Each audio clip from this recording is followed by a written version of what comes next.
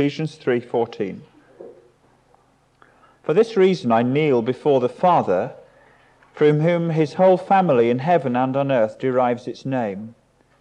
I pray that out of his glorious riches he may strengthen you with power through his Spirit in your inner being, so that Christ may dwell in your heart through faith.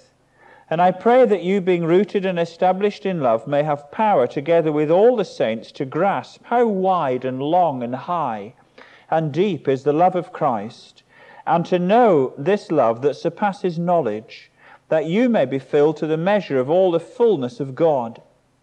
For to him who is able to do immeasurably more than all we can ask or imagine, according to his power that is at work within us, to him be glory in the church and in Christ Jesus throughout all generations, forever and ever. Amen. That's quite good, isn't it? Now, Gethin was challenging us, reminding us this morning about these bones and whether there's any prospect of this church being revived and quickened and visited by the Spirit. And then, if that were kind of balked your faith, he then took us on an imaginary journey into the valleys and beyond. And hey, can I just read these verses again from verse 20? Now, to him who is able... I want you to think of a difficult situation church-wise that you're aware of, a prospect. John has been preaching at 4 o'clock this afternoon to the Welsh speakers in Llysfaen. How was it, John, this afternoon? Okay, quite scary. For them or for you? Me. For you, all right. I was shaking. You were shaking. Oh, that's good. That was. Yeah, okay. A challenge? Yeah. A challenge. Think of your situation where there's this challenge. To him who is able to do immeasurably more than all we ask or imagine, according to his power that is at work within us, to him be glory in the church and in Christ Jesus throughout all generations, forever and ever. I'm preaching in Llanuwchllyn next Sunday night, just the other end of Bala Lake from Bala, and they're expecting me in Welsh, so I'll be shaking as well. And the other verse I want you to turn to is in the Acts of the Apostles, chapter 9, and verse 17. It's after Paul has been struck on the road to Damascus, and he's gone and he's alone, blinded, and Ananias goes to him. But the Lord said to Ananias, "Go, this man is my chosen instrument, to carry my name before the Gentiles and their kings and before people of Israel. I will show him how much he must suffer for my name." Then Ananias went to the house and entered it. Placing his hands on Saul, he said, "Brother Saul, the Lord Jesus, who appeared to you on the road as you were coming here, has sent me so that you may see again and be filled with the Holy Spirit." Immediately something like scales fell from Saul's eyes, and he could see again. He got up and was baptized, and after taking some food, he regained his strength. Now, in January, we were looking at the subject of prayer. I trust that we're still praying, and one of the reasons for taking the theme we're taking in February about I'll explain. Those of you here this morning know anyway, is a kind of fodder for fuel for prayer. I want over these coming weeks to encourage our expectation. I want for God to put some faith in our hearts that he actually can do beyond what we imagine and what we expect. And just for that sense of encouragement of faith that God hasn't given up on us, the tide hasn't gone out, never to come in. Because in some of our hearts there's a little bit of that. That, as Gethin was saying this morning, that a suggested preaching program by Jeremy McCoy at Thornhill has been circulated and made available, and we looked at it and thought, do we go through this as it is? But what we've done, we've kind of taken bits out of it, and in order to try and understand how does the Spirit work. When he comes, when he moves on our hearts personally, individually, what's he do? What's happening? How does that come about? And we want over the next few weeks to almost give the Spirit of God fresh emphasis and fresh opportunity. So I'm going to try and preach shorter so that at the end of it we can pray more. That's the plan. We may have to do both. But anyway.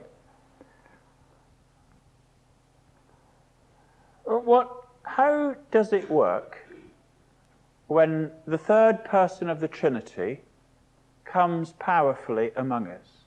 Now, I know that someone's thinking, hang on a minute, he came into my heart when I believed. Yes, he did. If anyone doesn't have the Spirit of Christ, he doesn't belong to him. We were born of the Spirit. We were quickened by the Spirit. But there are repeated instances in the Scripture of where the Spirit came more powerfully. And the verse in Ephesians 3, just gives such... God can do more beyond what we can ask or think, according to his power working in us. So this idea that really I've ticked all the boxes and I've got all there is, I've just got to kind of hold on till heaven, isn't supported in the Scripture. That there is more than this. Be encouraged. God has not finished yet. There's more to see, more of his glory to be revealed. And therefore understanding that this divine person, the third person of the Trinity, equal, not inferior to the Father and the Son, different in function, but just as much God. Right? This person who from eternity past always has been God, and to eternity future always will be God, this third person of the Trinity is among us. Right? That he's resident in our hearts, and all the potential that goes far beyond what we could ever ask or think is there given to the church. So how do we experience this? How do we understand it? How do we cooperate with the Spirit? How do we invite his working? How do we prepare for his coming? Those are my thoughts. And therefore, as we did in prayer, I want to look at that in New Testament terms, and then see if 1904 and how God worked then has any insights and cameos that will help us and apply it to our present day. What is absolutely sure, and watching what Gethin brought us this morning just reminded me again, the situation now in Wales is very different to 1904. In 1904 or 1903, the chapels were still largely full, that there was an audience ready to hear. Look, that isn't the case anymore. And so the situation is different. God isn't going to do it the same way next time as he did last time. To me, that's not the challenge. The challenge for us is there going to be a next time? Or as Gethin said, can these bones live? And I believe that the first up is that God wants us to have a very, very real sense in our hearts of yes, these bones can, and yes, these bones will. Now, that's faith. There's an expectation of that which will move us to prayer. So we're on number 5 in Jeremy's list tonight, and he titled it, Fill Me with God. How does fullness work? And how do we enter into all that God has for us? Well, I want to take your thoughts back to the incident when Ananias went to the Apostle Paul. It's familiar with us? But just let me try and paint the picture to give it a little bit of perspective. Saul was the persecutor.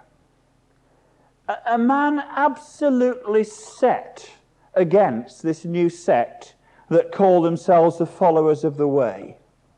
The church had begun quite well, but persecution, and after the death of Stephen, things had just stalled a bit. That confidence must have been quite shaken.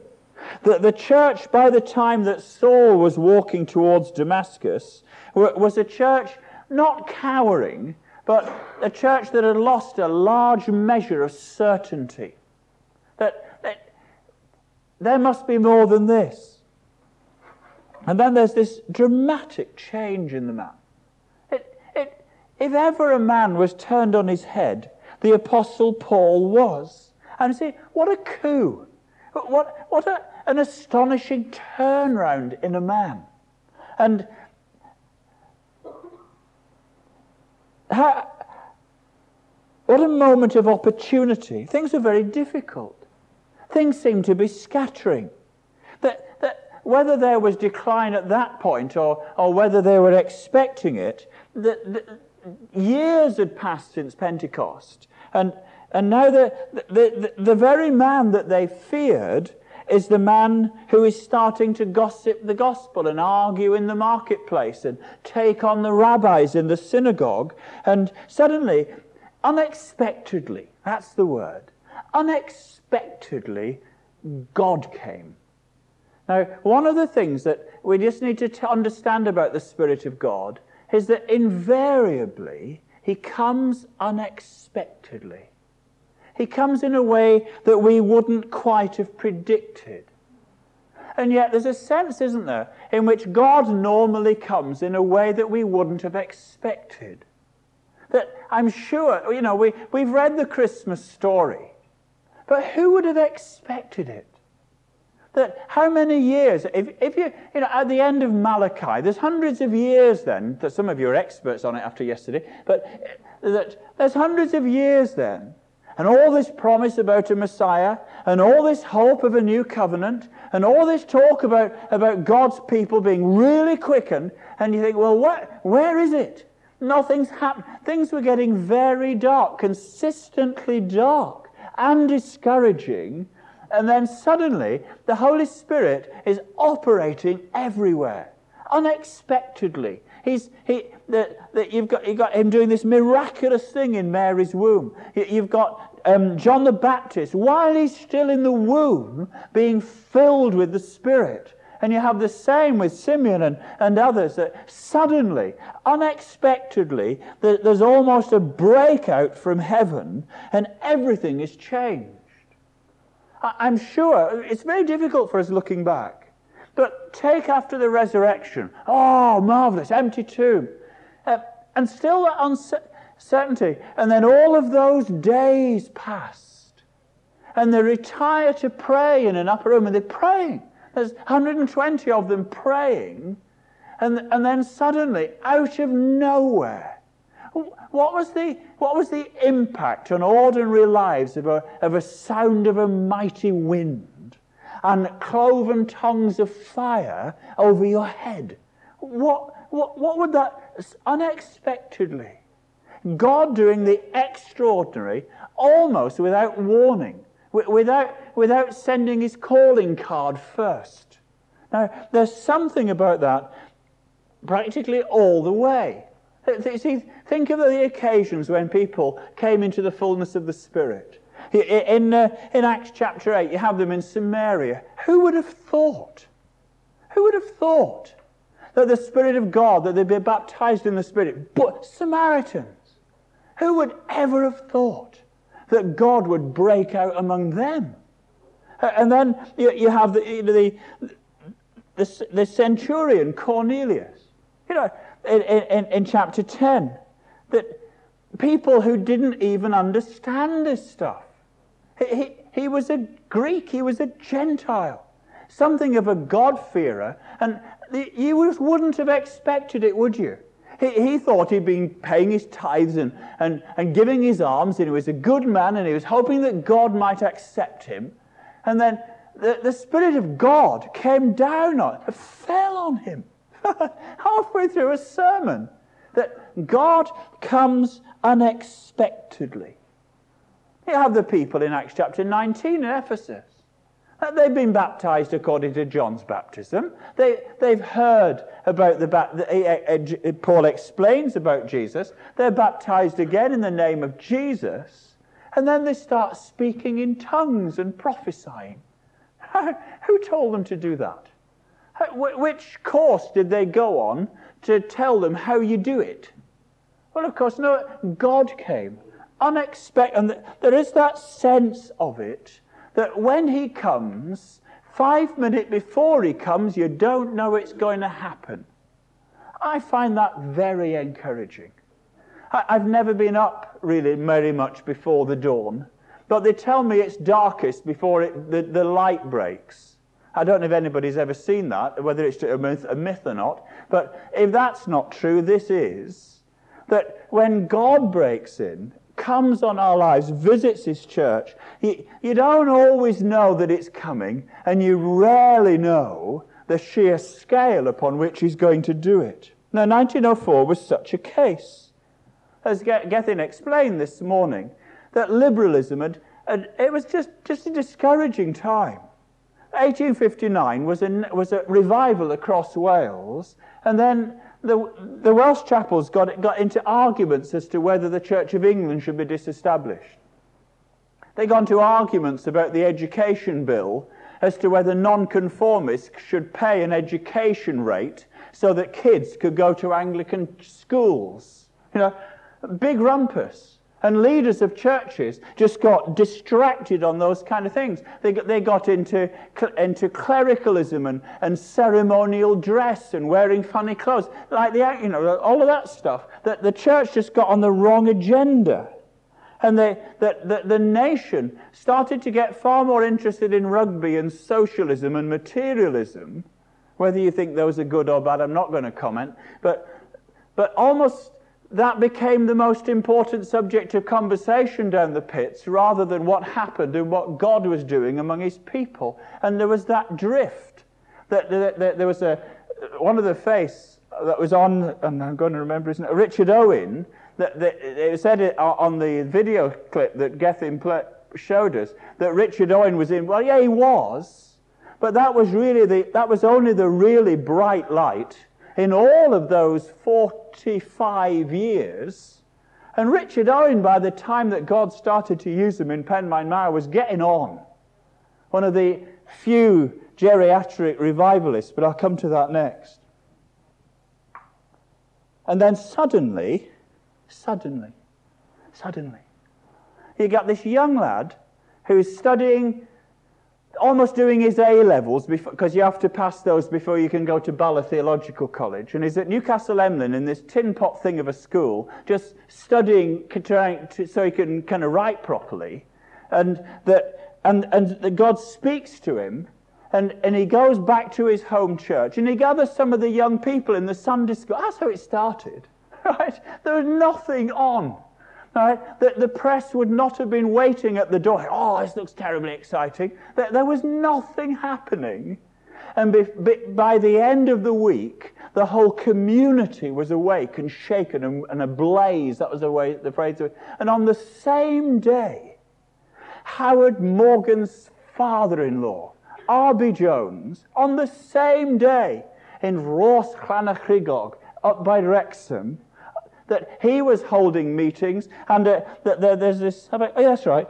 And the morning afterwards, it was in the newspaper. His wife was in Porth, in Yswen, in the Rhondda, and his wife got a letter from her husband, and the newspaper, and in both of them it says that there were stories of weeping, confessing, and yielding on the same day. Right? That there was nothing on the horizon. He couldn't see. Well, you wouldn't have known. Actually, there was a cloud the size of a pocket handkerchief, as Elijah put it, but you wouldn't have known. And then suddenly, unexpectedly, there is that about the way the Spirit moves. We mustn't ever allow the fact that he hasn't moved today dim our expectation that God in his mercy may well move tomorrow. Do you understand that? Now, the other thing about being at expectancy, and I want us to pray about this when we get to the end, if I can keep to my 30 minutes. This for Saul of Tarsus was a phenomenal turnaround. That here's a man who's something of a problem, really. I don't know if you ever know any people like that.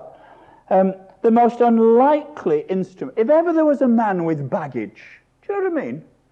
If ever there was a man that you think, well, we won't kind of set him to defend the faith at the moment. He's only been saved a day and a half. If ever there was a man that was cluttered up with prejudice and has a whole load of history, and yet God. Do you see that? But how did the man turn like that? How can you explain? I will in a minute. But well, the answer is in verse 15, where, go, this man is my chosen instrument. He was the most unlikely chosen instrument. He was Saul of Tarsus.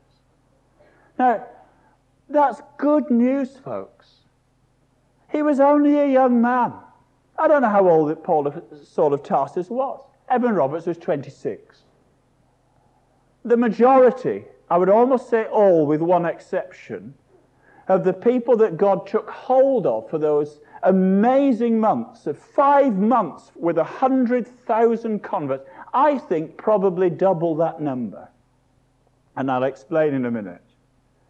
In 5 months, practically all the people that God took hold of were young people. And more of them were women than men. There's a new book coming out. Some of you will be glad to hear it. Carriers of the Fire, the Women of the Welsh Revival, 1904-5, their impact and their challenge now. And there's what's on the table, Sarah. You can collect it before you go. God took hold of the most unlikely people. That they were unqualified people. That they didn't have the stature in society that they might have needed. That there was hardly any publicity at all. Evan Roberts, Dan Roberts, his brother, Sam Jenkins, who could sing a bit, he just formed these teams of young people. After about 10 days of meetings that and fair play, the Western Mail did pick it up, and it was on the headlines across South Wales. Evan Roberts had then an invitation to go and speak at Trecynon, at the top of the Cynon Valley, where he used to work as a miner. And he walked into this meeting. Now, this is chapel, proper chapel, Calvinistic, Methodist, serious chapel. And he walks in with this bunch of girls. Now, is God going to use this? And they kind of, surely this can't be it. And all these ever so respectable people just glared at him. And he just proceeded until God came down. And there was an awkward moment or hour. But eventually the whole thing just ignited and God was in the midst. The most unlikely people. Now, if you think you're somebody important and have a significant profile, I'm awfully sorry. The bad news is that God probably wouldn't trust you to take the anointing and the moving of the Spirit across the nation. Because the danger is that people would then put your name against it. Tragically, that's what they did with Evan Roberts. But God initially just took this nobody. God came unexpectedly. Not only were people not thinking it was going to happen, but he came unexpectedly in the people that he just took hold of. Unlikely people, the weak things of this world, the people like us, people open, thirsting, willing, people seeking a personal baptism in the Spirit. Now, it's one thing to say, Lord, pour out your Spirit on the nation, but actually, I'm not sure that has credibility until there's a real longing and desperate cry of our hearts, Lord, pour out your Spirit on me. Let there be a manifestation of the fullness of the Spirit upon me. And Evan Roberts was that man. It was almost an obsession with him. Until in Blaenanach, the Spirit of God just came over him in waves, and all they could hear, and the rest of it is history. So that's the first thing, that the Spirit comes unexpectedly. And he comes upon the people that you wouldn't expect, and normally they're young. Too young. Very young. Some of us that are just past it, that it's one of those sad things in life. It's probably going to be over there, not over here. Through history, through a friend of a friend, and I'm sorry if I'm a geek, but you wouldn't like this, but I'll just tell you anyway. On the screen this morning, do you see Daniel Rowlands scowling? That old man, he was a revivalist, and Howell Harris, that old man, he was a revivalist, and all the revivalists on the screen were old men. Well, through a friend of a friend, I got introduced to the people that live in Plas Watford, which is just over the hill, where at the early days of the Methodist awakening, Howell Harris, Daniel Rowlands, Williams Panterkellin, George Whitfield, the great preacher that went to the States, and Kennick, and a whole load of others, just met together to pray and to strategize for sending preachers and supporting a new work across Wales. And I was ushered into the room where it happened. Whoa, where's the anointing? Right? And practically all of those men were under 25 when that happened. They weren't all sour-looking faces. They were people that nobody knew and were not really old enough to be given any responsibility in our thinking, and yet God took hold of them. Interesting, isn't it? That's the first thing, Spirit Uwek. I'll say it quickly. Spirit comes powerfully. Paul was rumbled, wasn't he? What measure of power hit that man? What does it take to transform somebody who 1 minute is absolutely your worst enemy into being the person who's preaching, fearlessly arguing for the gospel? This impartation of the Spirit, this irresistible power. What was the spiritual energy that came on the day of Pentecost? We know about the wind, we know about the fire, but what was it that went through those men and women, so much so that they said they were drunk? What was it in Samaria when those new believers were baptized in the Spirit? What was it that Simon the sorcerer said, how much that I may also have this power? What was that? That this coming of God, that thousands of Jews were converted. Now, with all respect, if you think that Welsh speakers are hard to see saved, try a Jew. Are they not the most conservative, tied into their tradition people on God's earth? They are. What power, what moving of God turns thousands of God's old covenant people with all the prejudices. They'd been cheering when Jesus was crucified. What power is it that comes into Jerusalem? That must have been the hardest place on God's earth. What power is it when the Spirit comes? You have someone like Cornelius. Was it the prophesying cohort? He was the centurion of this, whatever cohort it was. Were they all prophesying the next week? How does that happen? In 1904, at the beginning of the month, Evan Roberts got some of his young people together in a Sunday school class and taught them all the prayer, send the Holy Spirit for Jesus' sake. And when he didn't feel the Spirit had come powerfully enough, he asked them all to say it again. And then he changed the word and he said, send the Holy Spirit more powerfully. It was a really kind of sophisticated approach that he had to seeing the movement of the Spirit. By the end of December, he went to Trecunnan, I think on the 14th of February. The Western Mail calculates that by the end of December, 34,131 people had committed themselves to Christ. What is that? How do you explain that? I think that you can probably double those figures. Because actually that only records the people who returned in forms who read the Western Mail, and it only records people that were in the area that read the Western Mail.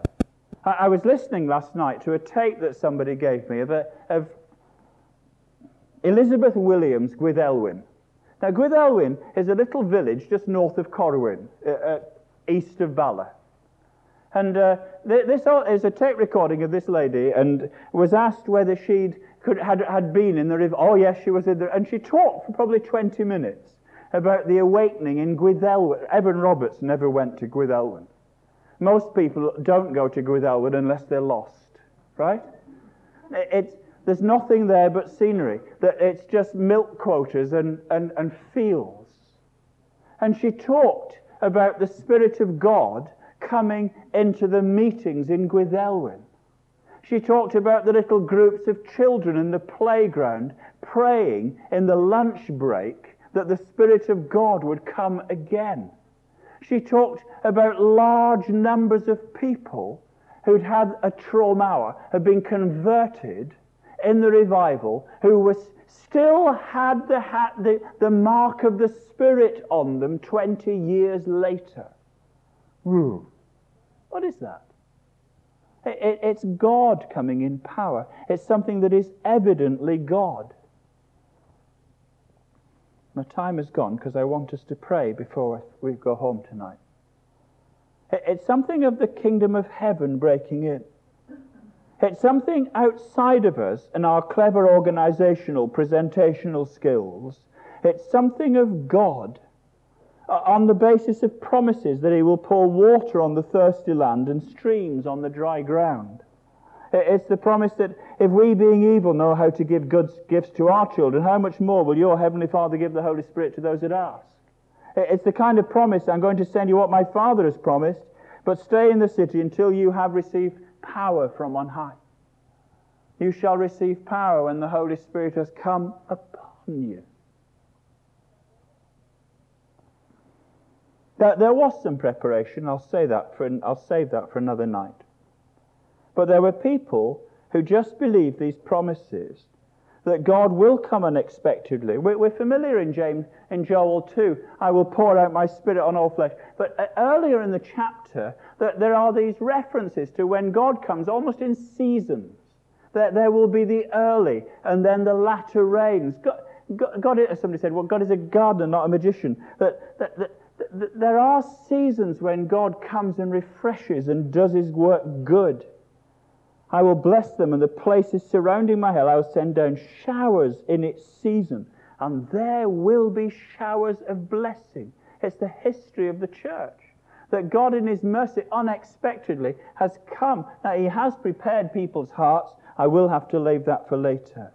But he does come.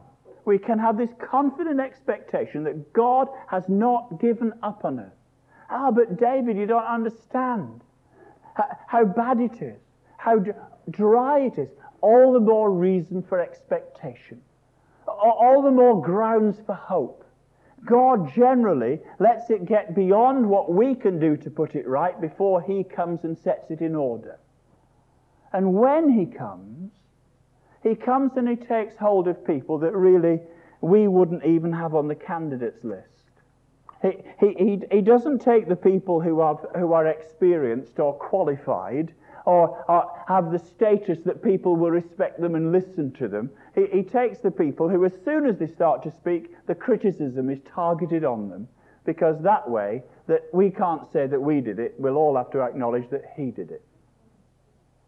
I hope you're encouraged by the prospect that God can take the likes of you, and he can come even at a time when things are most difficult.